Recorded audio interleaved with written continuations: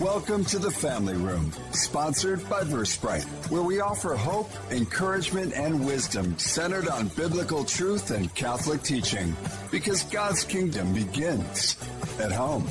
Now welcome your hosts, Mari, John, and Craig, right here on AM 1160, The Quest, your Atlanta Catholic Radio. Welcome into the Family Room. We are so glad you are joining us. As you just heard, we are here. I'm Mari, and I'm with my co-hosts, John and Craig. Hey, guys. Hello, hello. So today we've got a really interesting show. As Craig just said, it feels almost like two shows wrapped up into one. But we're going to be talking to a guest today who fell away from the faith as a young person. God drew him back into the faith in a pretty dramatic manner. The Holy Spirit was so incredible in that journey, and he is being now led by the Holy Spirit to help us in ways that all of us are being drawn away from God, which is because of technology and our cell phones these days. Yeah.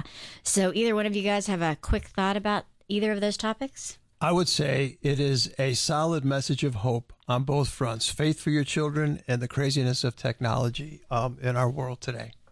Amazing what the Holy Spirit can do when you let him. Yeah, so we are so excited to have you all hear from our guest and hear the amazing message that he has to share with us. But as we always start in the Family Room, and we will start again this morning, we'd like to start with prayer. So John, would you please open us up in prayer? Absolutely. In the name of the Father, and the Son, and the Holy Spirit. Amen. Amen. Heavenly Father, we come before you today just with a sense of praise and awe and gratitude for the incredible guests that you give us, for the incredible gifts that sometimes we just look right over. We ask you during this time to block out all those things that are distractions, all those things that will keep us from hearing what you would have us hear, seeing what you'd have us see. And we just ask you to pour out your Spirit on this endeavor so that our guests, our listeners, and ourselves will be open to, docile to the work of your Holy Spirit in this time that we have together. Father, we ask all this in Jesus' name through the intercession of Mary. Amen. Amen. Father, Son, and the Holy Spirit. Amen. Amen. Well, now that we kind of introduced him, we're going to welcome in Andrew Laubacher into the show here momentarily. Some of you may know him because he's done worship and praise music at Steubenville and different places. So he's a worship leader. He's also a Franciscan University graduate, and currently he's executive director of the Humanality, I'll call it Humanality Project, which ties into our cell phone conversation. Mm-hmm. So without going down the long list of his accomplishments, Andrew, welcome to the show. Hey, it's great to be here. Thanks for having me. Glad you're here. So, Andrew, one of the things that we often ask our guests is we ask them about their faith journey, because it just gives encouragement to people to hear what that's all about. And a lot of times as Catholics, we don't talk about what our faith journey has been, but you do have an amazingly compelling one. And I think especially for many listeners who have high schoolers or who have young adults, I think your faith journey is also a beautiful story of hope. So we would love for you to break that open for us and take as much time as you'd love to, because it is an amazingly compelling story. Would you share that with us? Yeah, totally. Thank you again for having me here. And yeah, my story starts in Ventura, California. So that's where I was born. I grew up. It's a little beach town about an hour north of LA. And I have two amazing parents, well, one older sister. I had a really great upbringing. My dad worked for Toyota, for like 40 years. My mother's a professional ballerina. Wow. And taught ballet. And yeah, I had a really, really amazing childhood. I mean, I grew up playing music. I started surfing, played a lot of different sports. And our faith was involved in all of this. We went to Mass. We went to retreats with the Sacred Heart Sisters in Big Bear every summer. Mm. My mother's very involved, in church. And, yeah, so I had an incredible upbringing. And then in high school, my sister went to the private school in the area, and I wanted to go to the public school because I was tired of the private school rules and uniforms and free dress that was 50 cents. You know what I mean? Like, what's up with that? And I wanted, this perceived freedom of the public school. And I was really good at basketball, even though I'm, like as tall as Tom Cruise. I'm 5'7". So no one told me that I wasn't going to have a basketball career. I really love Pistol Pete Maravich. Right. Yeah. But more like Nate Archibald, but that's okay. Muggsy Bogues. Yeah, there's some good guys. Spud Webb. Yes. But anyway, I wanted to play sports, and I wanted to be in a band, and they had a surf team, which I don't think there's a surf team in Atlanta, but I wanted to do all those things, and I it was a very sheltered kind of upbringing, and then my freshman year of high school, on my basketball team, that was the group of friends I surrounded myself with, and as St. Paul said in the scriptures, that bad company corrupts good morals. And I'd say at the age of 14, I started to get exposed to all of these things I didn't really know about, like drugs and alcohol and sex and pornography. And I just wasn't really prepared to enter into that world, So I was very attracted to fitting in, which is kind of all part of our stories even today. That doesn't really end at any point in our lives, but I really wanted to fit in. I didn't want to be different, and I didn't want to be that like weird religious kid, So, right. I kind of slowly started doing those things, and it's like my parents didn't know. I was hiding it. Started going to the parties, started smoking, started drinking. My friends are all secular. There's no Christian people I know that are Catholic or Christian that were in my friend group. So it was pretty full on like partying, right there freshman year. And I really started to immerse myself in that world while at the same time I was going to youth group every weekend. I had confirmation classes and, I wasn't attracted to the liturgy. I didn't enjoy mass, it was boring to me. And like the parties and the hooking up and these attractions, to the flesh were way more enticing to me. So I was living that, kind of double life and got confirmed. It was like, cool. I had a party and I'm done with these classes. Like, that's great. It was no spiritual importance to me. And I just kind of continued down that path of living for the world and living for the next party and fitting in and, listening to the right music. And I was playing in bands and I was playing sports and every part of my friend group, I was in the most popular crowd, and everyone was partying. I mean, it was all about living it up, every weekend. And, so I started to get caught at home for partying and other things. And, my parents definitely, I think, recognized that I was, not engaging at all, with my faith. And my mother tells me this all the time, and I share this in my story a lot, but apparently I told her one time that, and I kind of remember it, but I was just sharing with her, I think the Catholic Church is trying to brainwash people. Like I was immersed in secularism, right? Like science has disproven God. There's no God. There's no, reason to live out any faith in an age where we've essentially, like Nietzsche said, killed God. God is dead. I was immersed in that world. By senior year, I claimed to be probably atheist, agnostic, was partying every weekend, like just angry, had a lot of anxiety growing up, like since 11 years old, started having anxiety attacks and really blamed God for that mental suffering, it really limited me. So there's definitely a lot of anger there. I didn't really like my body. And, there's just a long list of, I think, things that were making me very unhappy. But on the outside, I looked like I was having a good time, so I was just planning to go to community college, study music theory, and just keep rocking and rolling. And, I was in an impure relationship my senior year and had no desire to, one, go to Franciscan. Two, I was not engaged in any of my faith. So graduated from high school, started to, hit the parties for the summer and ended up getting caught by the cops. And, I'm in the back of this cop car and in that moment, very much reflecting on the reality. Is this what I want to experience again the rest of my life? Like, is this what this life is going to get me? And, it was minimal. It was, I had to pay, it was a misdemeanor and like had to go to court and, in that kind of experience, obviously my parents find out, like utter disappointment, you know, like I've been hiding all this stuff. I'm playing video games at my friend's house on a weekend. You know, it's like we weren't playing video games. Maybe we were playing little, you know, video games, but we were doing other things, you know. So once I went to that, you know, courthouse, I knew I didn't want that life. And then got invited to go to another Steubenville Youth Conference. So for those of you who don't know, Franciscan University, Steubenville, Ohio, has like 25 youth conferences around the country. Yep. I went to like 2 or 3 of them prior in San Diego, would have these encounters in adoration, and then go back home to the same crowd and would fall back into the same sin. This time was different, you know. I was really anxious, depressed. All my friends left me because I weren't partying with them anymore. Well, and you have a great phrase from Aristotle that you describe what those friendships were like. I think it's a really good one. What did you say? They were friendships of... well, they were based... I think Jack is maybe talking about that. They're based on... I mean, very superficial things, essentially. Right. So like it what wasn't you guys did rooted together. in...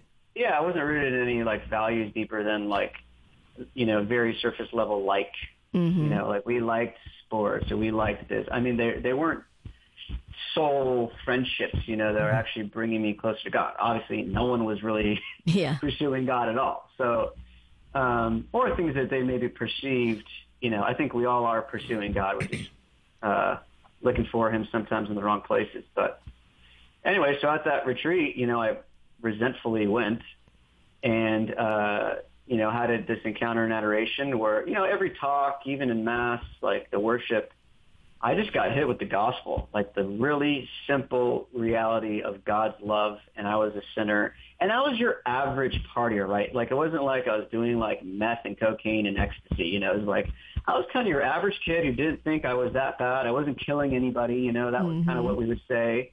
And like, oh, maybe I'll change, you know, later down the road. And, you know, but for whatever reason on that retreat in adoration, just had this, you know, experience of peace and love that just transformed my life. You know, went to confession and repented of all, you know, the sins I've done. And I just came back a different person, you know, so started going to Mass and started like, I took out all the bad music and started listening to praise and worship. And, you know, I was already playing in my band at church, but like I started singing. And I remember even at that conference, this phrase on my heart that was, Lord, I want to sing for you.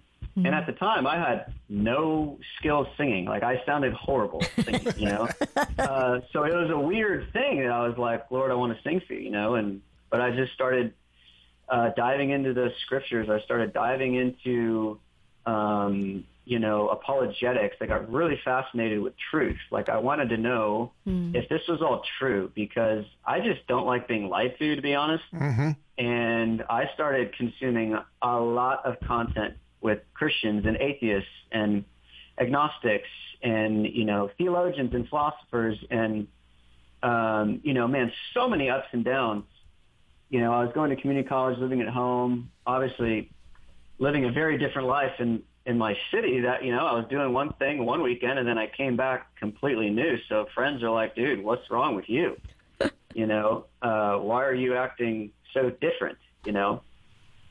So friends, if you're just joining us, we're in the family room and we're talking to Andrew Laubacher, Alab, about his faith journey. It's fascinating, and I apologize for jumping in, and now we're back to Andrew. So you're back from the conference, and your friends are like, oh my gosh, who are you, Alab? We don't even recognize you anymore.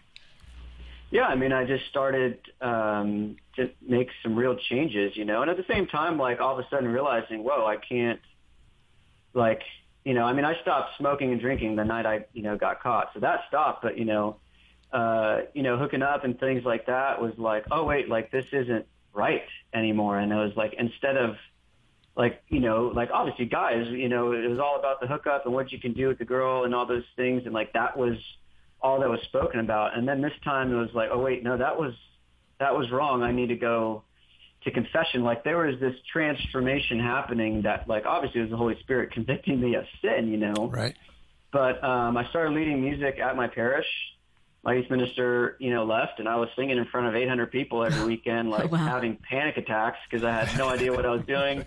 And that was, for me, something that started just by myself in adoration. I started spending a lot of time in adoration and just started singing, and so that was happening. I'm studying theology and philosophy, and I'm like, man, I want to study this stuff like more. And they're like, there's a degree you can go get called a theology degree. And I was like, this sounds great. And, God slowly started bringing me to the idea that Franciscan might be that place for me. So as a Southern California kid, one, I don't even know what seasons are. Yep. Two, there's this thing called winter there. Yeah. And three, you have to get on a plane and fly there. And I had horrible flying anxiety due to my anxiety, disorder. So it was all these things that were that's a no-go. Yeah, and it's not like winter in Aspen. Well, I was going to say, it's not like Denver or any of those kind of places, right? So No. Franciscan Universal is wonderful, and it's in Steubenville, Ohio. So yeah. The buckle Right. of the Rust Belt. That's what it is. Yep, Okay, yep. there you go. Mm-hmm. So long story short, God convinced me that was where I was supposed to go, and got three other friends with me to go because I was afraid I was going to go by myself. All three of those guys were all miracles in my youth group. We got in a car and drove from Ventura, California, all the way to Steubenville, Ohio. Holy smokes. And my time at Franciscan was absolutely transforming. I'd say it was 2,500 students that were my age that all loved God. They were cool people. There's obviously strange people everywhere. Sometimes the religious world, there's just kind of some odd ducks around, I can't relate with them all the time. But when I went to Franciscan, I was like, oh my gosh, these are cool, fun, normal people, wanting to radically serve God in many different facets of life. And so, I really had an incredible experience at Franciscan and encountered God, the Holy Spirit there in a pretty radical way. I'm kind of curious, though, how does an angry senior in high school who was not following his faith make a decision to go to Steubenville for a conference when it was the antithesis of everything that you were thinking and believing? I mean, did somebody put a rope around your neck and drag you behind the car, or how'd you Yeah. get He there? drove. No, this was Steubenville Conference in San okay. Diego. In San Diego, yeah. Yeah. Actually, the one I went to where my conversion was in Arizona. It was a 14-hour bus ride. And I'm pretty sure, our AC broke down in 115 weather. That's nice. So it was an interesting experience. But I think it was not an option. My mother and father were like, you're going on this retreat, and I'm living under, their roof. So I was like, okay, I'm going to go. But what I love about that is they stood up for the faith, stood up for what was right in their rightful place that God gave them, but you were still obedient. I mean, look, you could have gotten on a bus and jumped off at, a local crossroads and pretended like you went. For sure. Yeah. And I think that was, obviously I've been sharing my story around the world over the last, 10 years. And a lot of parents come up to me, a lot of moms. So many kids my age have left the church at 33, at 24, at 26. Every stage of my life when I share my story, the data is obviously pretty clear. There's more and more people ages 18 to 35 leaving the church. Probably 75% of my population, from at least Pew Research, their latest data is there's a lot of people leaving the church, So I always encourage parents that for me, my parents were just there to accept me when I screwed up. They really were there. And it kind of accepted me back, and obviously, now are extremely proud of, what I've done, with my life and what I'm doing. And, but that was a pretty key, I'd say, exercise of mercy on their part, that I know it's hard for so many parents watching their kids move away, living with their boyfriend, girlfriend, not living at the faith. But your prayers and your love, even when you're hoping that it's this quick change thing, usually it takes a while, and God's timing is not ours, and that's not always what we want to hear in an instant gratification culture where you can press a button and get picked up and go anywhere in the world and press a button and get food delivered to your door. We think God works like Instacart, and sadly he's not. But so at Franciscan, that was just a transforming Holy Spirit experience. I began to see the charisms, healings, people, praying in the Spirit, and that's where I really encountered the supernatural, which, growing up Catholic, most people don't see. So for me, that was pretty life-changing. Yeah, and we'd love for you to talk about that a little bit, because we talk about the Holy Spirit on this show. I think actually even one of our most recent shows, we talked about the Holy Spirit. And a lot of Catholics, to your point, we weren't necessarily raised talking about the Holy Spirit. I actually was just in a meeting earlier today where somebody said, I think the outpouring of the Holy Spirit that we're seeing this year, because we're seeing more and more outpouring of the Holy Spirit, is because of the Eucharistic revival that's going on, and a lot of the prayers and a lot of the focus on the Eucharist. And I thought, oh, that's so beautiful how fruitful that has become. But you had some really profound encounters, so much so that you're actually on Father Dave Pivonka's Wild Goose series. So a lot of our listeners may be familiar with you through your testimony on Dave Pivonka's, Father Pivonka's Wild Goose series. So would you talk to us a little bit about the Holy Spirit and your experience? Yeah. I'd say my initial experience at Franciscan, I mean, we were doing praise and worship at my church, and there was, obviously I'd see that at student conferences, but, your day-to-day, there obviously wasn't people, who were, I'd say, probably catechized in the reality that God can use us to do supernatural things. Like, that just wasn't, something we were taught. So I began to, go to these prayer meetings and see people get prayed over on crutches, on walkers, and walk out healed, or, Crohn's disease, Lyme disease, like start to hear prayer actually having efficacy, like in a real tangible way. So I started reading Father Michael Scalen's book, which I recommend everyone should read, called Let the Fire Fall. And it really just shares his story. Yeah, I mean, it's good to look into this guy, because if you can turn 1968, biggest partied university in the country into one of the most amazing schools of evangelization in the world. I mean, there was a shifting point in his life, and he, really attributed it to the baptism of the Holy Spirit. So I read that book in like 4 hours. I couldn't put it down. I probably should have been doing homework. But I was reading that, and I wanted this baptism of the Holy Spirit, where like it was this renewal, this awakening, this intoxication that I see the saints talking about. I'd see, like, I fell in love with Padre Pio pretty early on. I mean, we're talking about a contemplative that was operating in radical gifts of the Holy Spirit, and he had no praise and worship. You know what I mean? He was just living his life in the Holy Spirit, and, like, I wanted to bilocate. Like, that sounded like a good time, So, no more FOMO. Yeah, no more FOMO. We'll get to that with the cell phones later. But I was really fascinated with Padre Pio, and so when I read his book, I was like, man, I want this Holy Spirit thing. John the Baptist said, I baptize with water. The one after will baptize with the Holy Spirit and fire. I was reading in Mark 16, like, these signs will accompany those who believe. They will lay hands on the sick, and they will recover. They will speak in new tongues. They will drink of deadly poison, not be harmed. I started reading the Acts of the Apostles and seeing Peter's shadow heal people, St. Paul touching a piece of cloth and it healing people. And at this point, I'm pretty obsessed with apologetics, and I'm studying the intellectual life in a very rigorous way that I'd say most 20-year-olds weren't doing. And I realized I could argue with people forever on anthropology, on cosmological arguments for the existence of God, from philosophy, from like all these different archaeological findings, from, to confirm that the biblical narrative is true, and blah, blah, blah. I realized that the Holy Spirit in 1 second can say so much more than I can say. And this is not to neglect the need, and I'd say the renewal that we need in the Catholic world to really renew our engagement in the intellectual life. I'd say so many people my age and so many young people are really hurting for answers to questions I think we have really solid evidence for. Anyway, that's a side note. But yeah, so I went to a prayer meeting that night after I read the book. And I was like, okay, I'm praying for this, like Holy Spirit baptism. And, I'm in this prayer meeting Saturday night. It's an odd school, right? On a Saturday night, like we had a random prayer meeting where like 60 kids show up to praise the Lord. I get that's not every university's experience. You think? Yeah, a little different. We were getting intoxicated with the right stuff.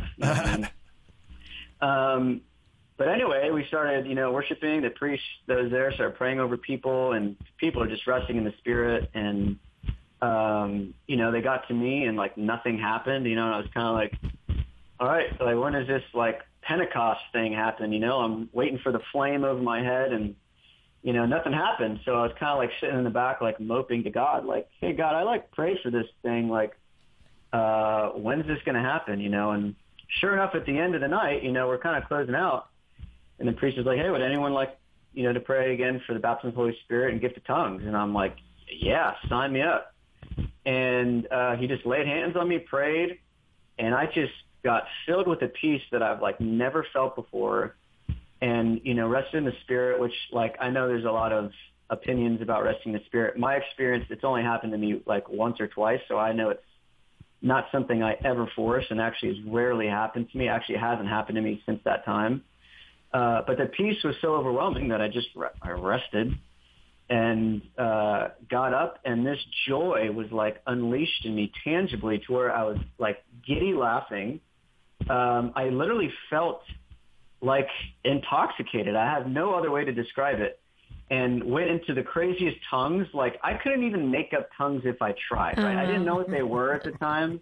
I've never heard of the gift of tongues, but it was this explosive experience. And then, a girl that was there, we started praying over, just people at the end, just thanking God for what he was doing. And this girl had a torn MCL, ACL, in her knee, and the priest was like, hey, pray over her knee. I was like, what am I going to do? I have no idea what that means, and he's just pray over her knee for healing.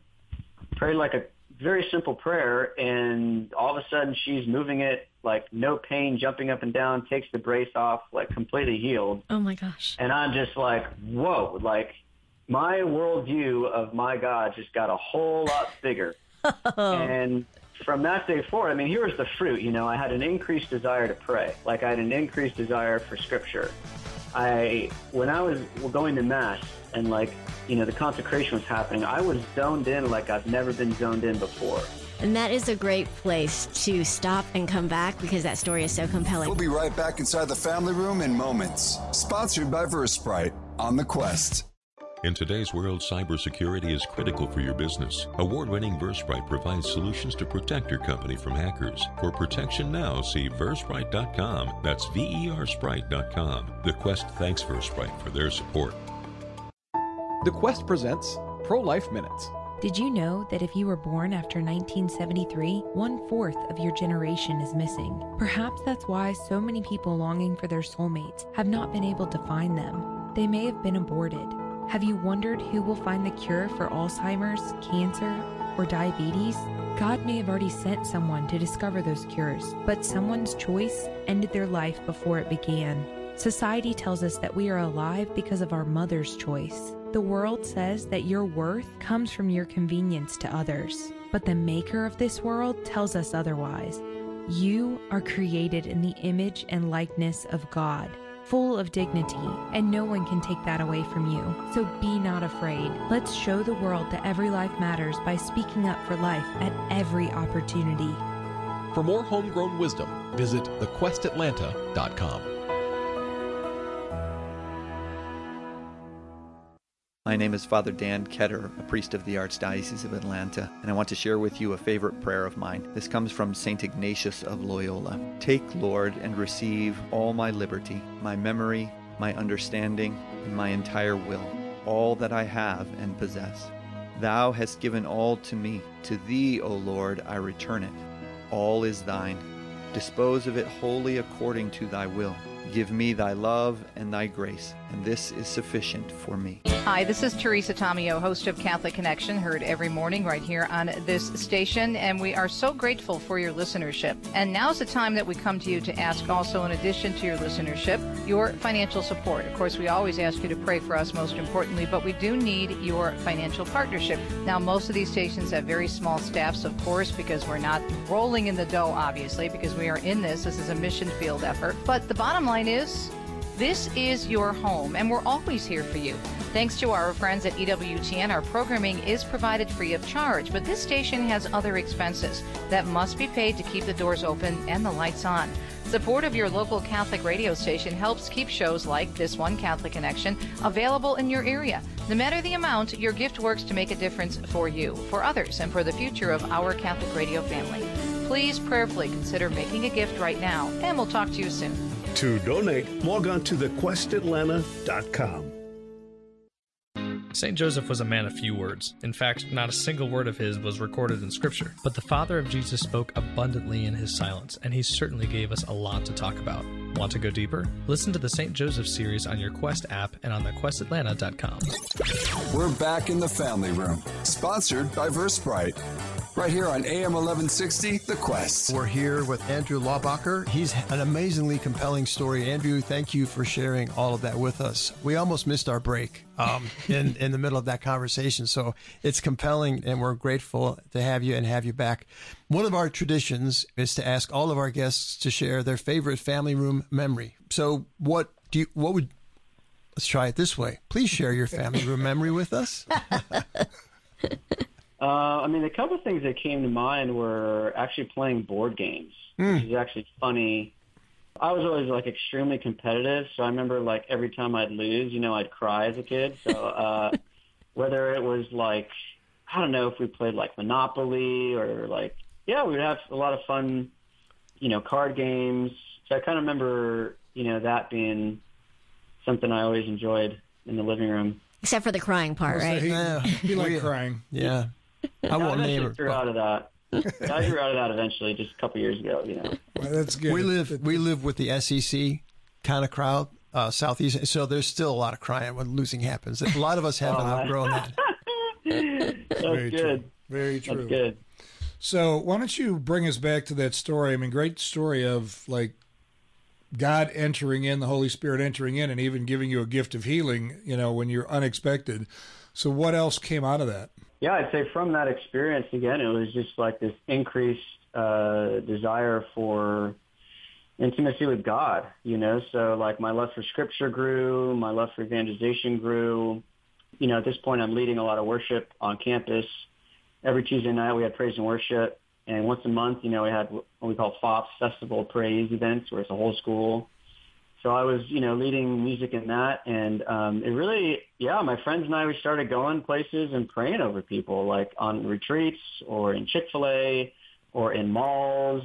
It just didn't matter where we were. We would find people and pray over them. And just the stories that came out of that were absolutely, incredible. And then, from there, I graduated from Franciscan. I was doing campus ministry at a high school in Southern Orange County called J.C.R. Catholic High School.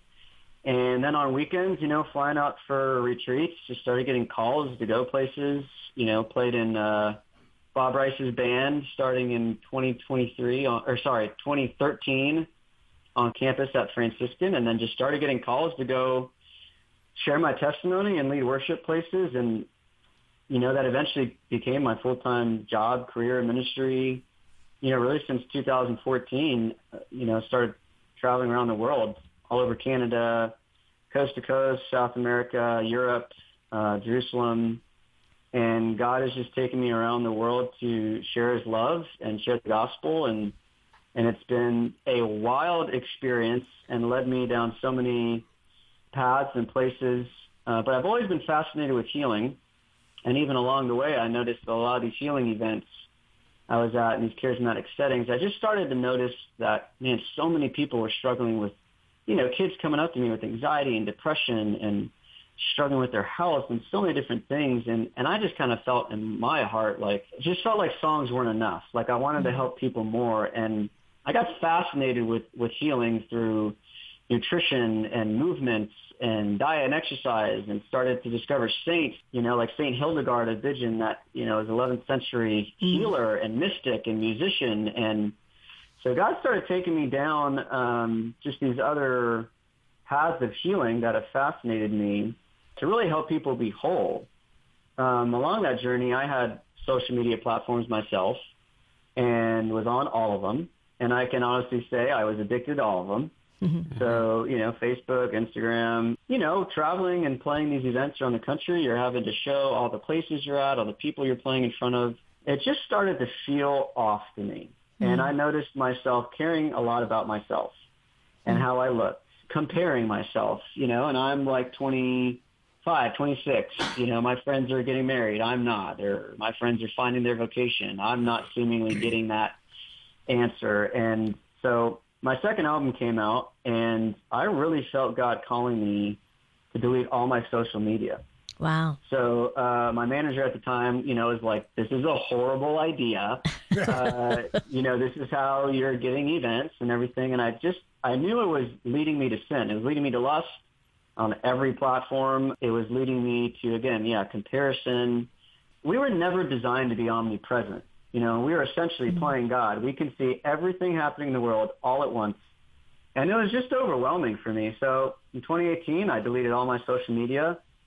And after that, my ministry went like exponentially more international. I mean, I started going more places around the world. It was totally God. Not 1 month did I, not make, my bills or go hungry or anything. Like God actually multiplied all of my work.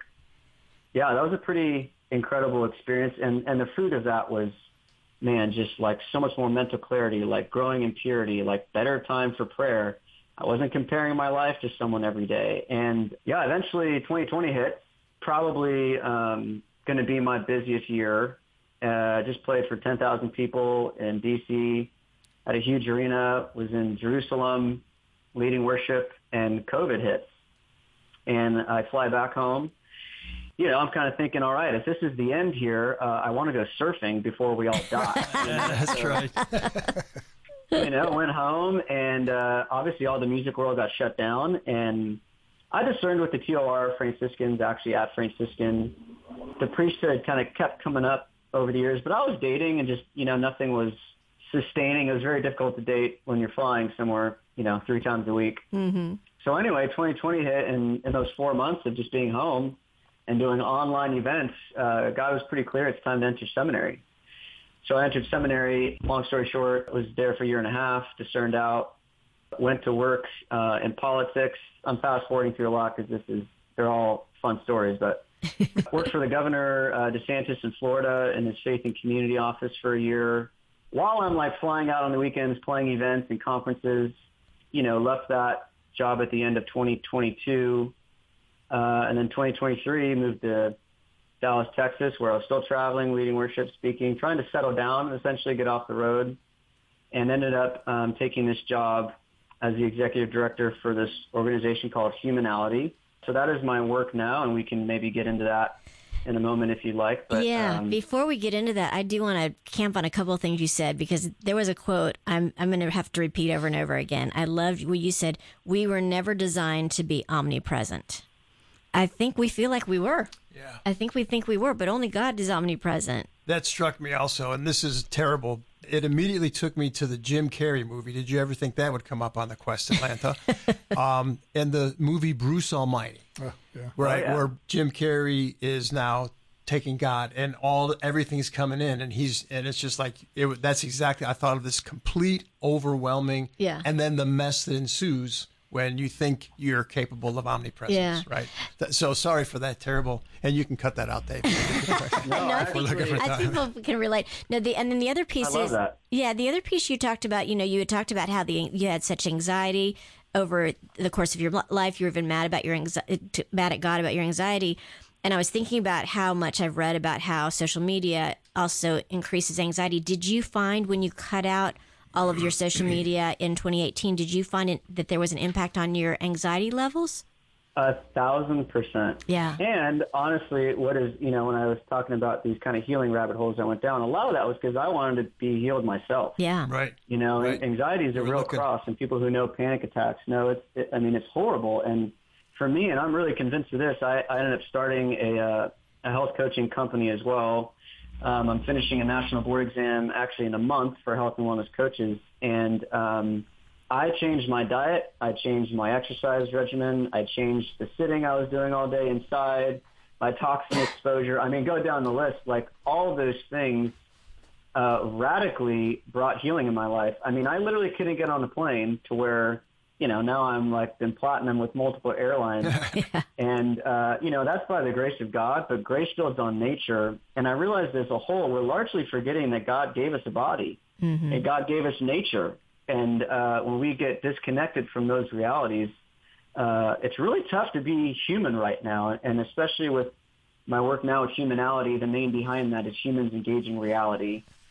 We are helping people detox from phone and tech addiction. So that's a large part of our work, and all of the data clinically is pointing to the reality that our phones, social media in particular, is direct causal link to increased anxiety and depression. Just to give you a little bit of the numbers. So depression has increased 50% from 1990 to 2017. As of right now, 10 to 14-year-old girls the last 12 years had quadrupled in self-harm. Teen depression, loneliness has doubled since 2010.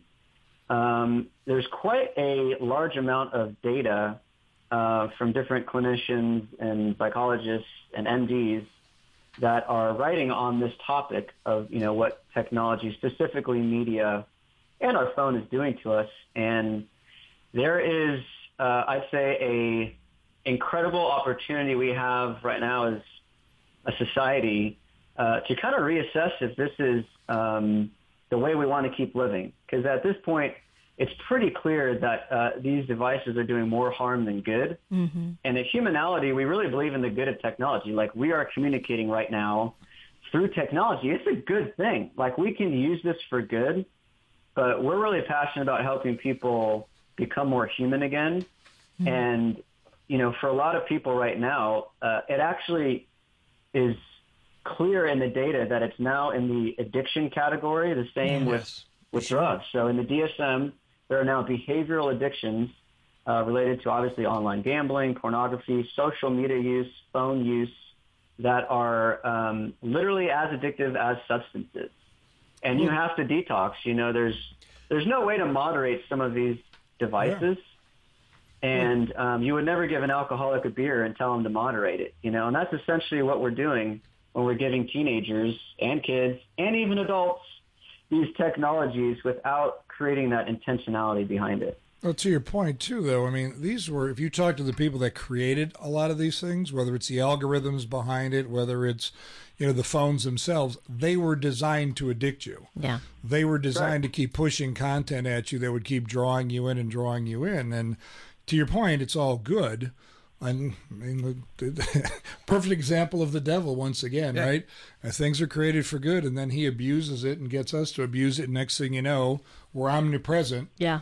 And we're just getting dragged down a rabbit hole, and I think it's awesome. Yeah, there's a book here, Dopamine Nation by Anna Lemke, which is pretty much a deep dive into addiction through this dopaminergic pathway that all of these devices are, literally being paid trillions of dollars to some of the smartest people in the world to keep you engaged in their content.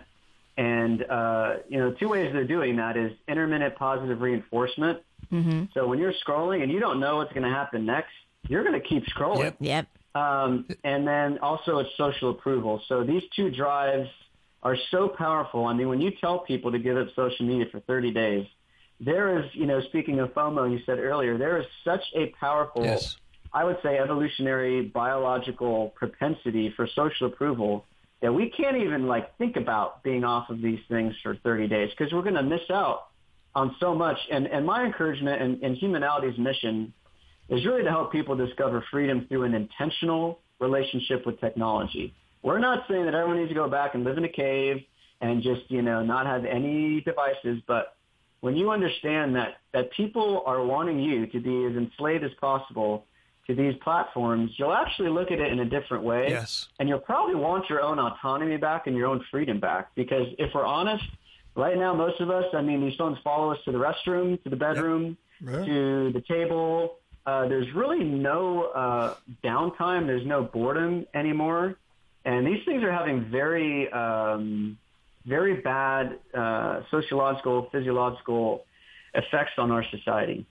Yes, so listeners, if you are just joining us, you are here in the family room, and we are talking with Andrew Laubacher, and a fascinating conversation. His new company he's created called Humanality, and so he's giving us some great insights.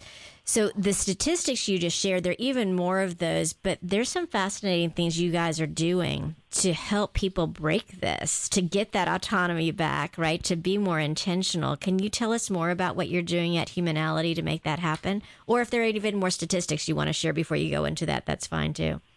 Yeah, I mean, a couple ones that are pretty simple that we can all probably see and notice in ourselves is this is even a 2015 study that the average teenager, and we can even get into today's latest data, the average teenager adult is on their phone about 6 to 8 hours a day. We're just looking at the thing about 87 times a day. And, you know, the implications of this on our mental health is showing causal links. So there's a writer by the name of Jonathan Haidt who's writing pretty extensively on a lot of this. And so, yeah, there's clearly a problem. I think everyone knows there's a problem. And the solution that we at Humanality are proposing was initially started by Hope and Justin Schneer. They are Franciscan grads. They have 9 children, and started this unplugged scholarship at Franciscan University where they pay students scholarship money to give up their smartphone for the year and take on a dumb phone. And it made news all over the country. And essentially, it's just kind of blowing up everywhere, and people are super interested in what's happening. So I came on board here in July, and we've already expanded to Christendom, University of Dallas, Benedictine, and Ave Maria. And we believe this is a human movement. So we want to get to every university in the country. It doesn't matter if you're left, you're right, you're liberal, you're Catholic, you're atheist. I really don't care. I think every person will benefit from the solution that we're proposing, which is right now this club model. So if you join the Humanality Club on your college campus, first 30 students get a free light phone. That's LIGHT, light phone. All that phone does, I have one myself. It's texting and calling. It has an alarm clock, a calculator, a GPS, and a hotspot. And so you get the phone. If you join with your smartphone, you still can join the club. You just have to go grayscale mode, which there's a lot of science behind what the colors are doing, at least in the addiction science. So you go grayscale mode, delete your internet and social media from the phone. You can join the club. We'll have monthly meetings where we're going through a lot of these different books and authors, sharing the science, what it's doing to us physiologically, spiritually, emotionally, socially, and help give you the tools you need to really detox from your tech. I mean, at this point, these college students have had smartphones most of their life. You know, this isn't like I got a smartphone in college, you know, and my addiction started pretty quickly thereafter. These kids have had it their whole life, you know. So we're also putting on a concert. So Humanality Club will put on a live concert for the university once a year, and the cost of admission is your phone. So you have to go experience live music without a screen and just be there to enjoy the moment. Well, what do you do for the encore? I know. We have to go back to cigarette lighters. Well, I was saying we can't wave the light in front of everybody. I know. You have to tell people that the concert was good. Let's they can't cheer, just, what a can't just watch concept. the video. Yeah, and then we'll bring in a speaker that's an author of one of these books or on our speaking team or myself that'll give a presentation. And we're really encouraging kids, you know, if you're unplugging from this phone, what are you plugging into? So we're getting them outdoors. We're getting them woodworking, painting, taking up a new hobby, a new instrument. Like, literally, people need to be taught how to be human again. Like these basic things of like social interaction and looking at a person when you talk to them. These things have to be retaught. Yeah. So that's kind of our club model. And yeah, we're trying to get to every university in the country, and it's expanding rapidly. So it's a really exciting time for us. It's funny. This reminded me of something too, and I want to say it was John Paul II in his early papacy. He talked about how great technology is. Yeah. Unless we don't monitor it and unless we don't pay attention to it, literally said we could become barbarians again. Because he knew, think about that in the 70s, he knew that you could become dehumanized. And the reason I bring it up is because you keep saying we're being trained to be human again, which is really a pathetic statement in a lot of ways. Very true.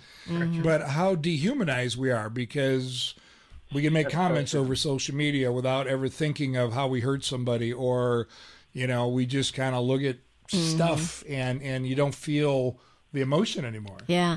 And I'm thinking about a young girl. I was just talking to her mom yesterday. She's a freshman in college, just started college. She's struggling with some things, but one of the things she said is, Mom, nobody makes eye contact. I walk across the campus and nobody looks at you because everybody's looking at their phone. It's like a bunch of zombies or something just walking across, looking at their phone. Nobody makes eye contact. And so I'm thinking about people like her. So how do kids get in touch with you if they just think, oh my gosh, I would love to start a humanality club at my university? Where do they go? Yeah, if anyone's interested to launch at any university, we're in. So just my email would be a great place to connect, andrew@humanality.org. Great. So that's human, ALITY.org. And yeah, if even anyone on different boards of different universities or staff or faculty, it's incredible what's happening on these campuses. If you want to be a part of actually transforming the culture on your campus, the Humanality Club is doing that. I mean, people are learning how to re-engage with each other. And I want to just share this quick quote from Aldous Huxley's book, Brave New World, because I think it's prophetic. But he says, the development of a vast mass communications industry concerned in the main neither with the true nor the false, but with the unreal, the more or less totally irrelevant, failed to take into account man's almost infinite appetite for distractions. Wow.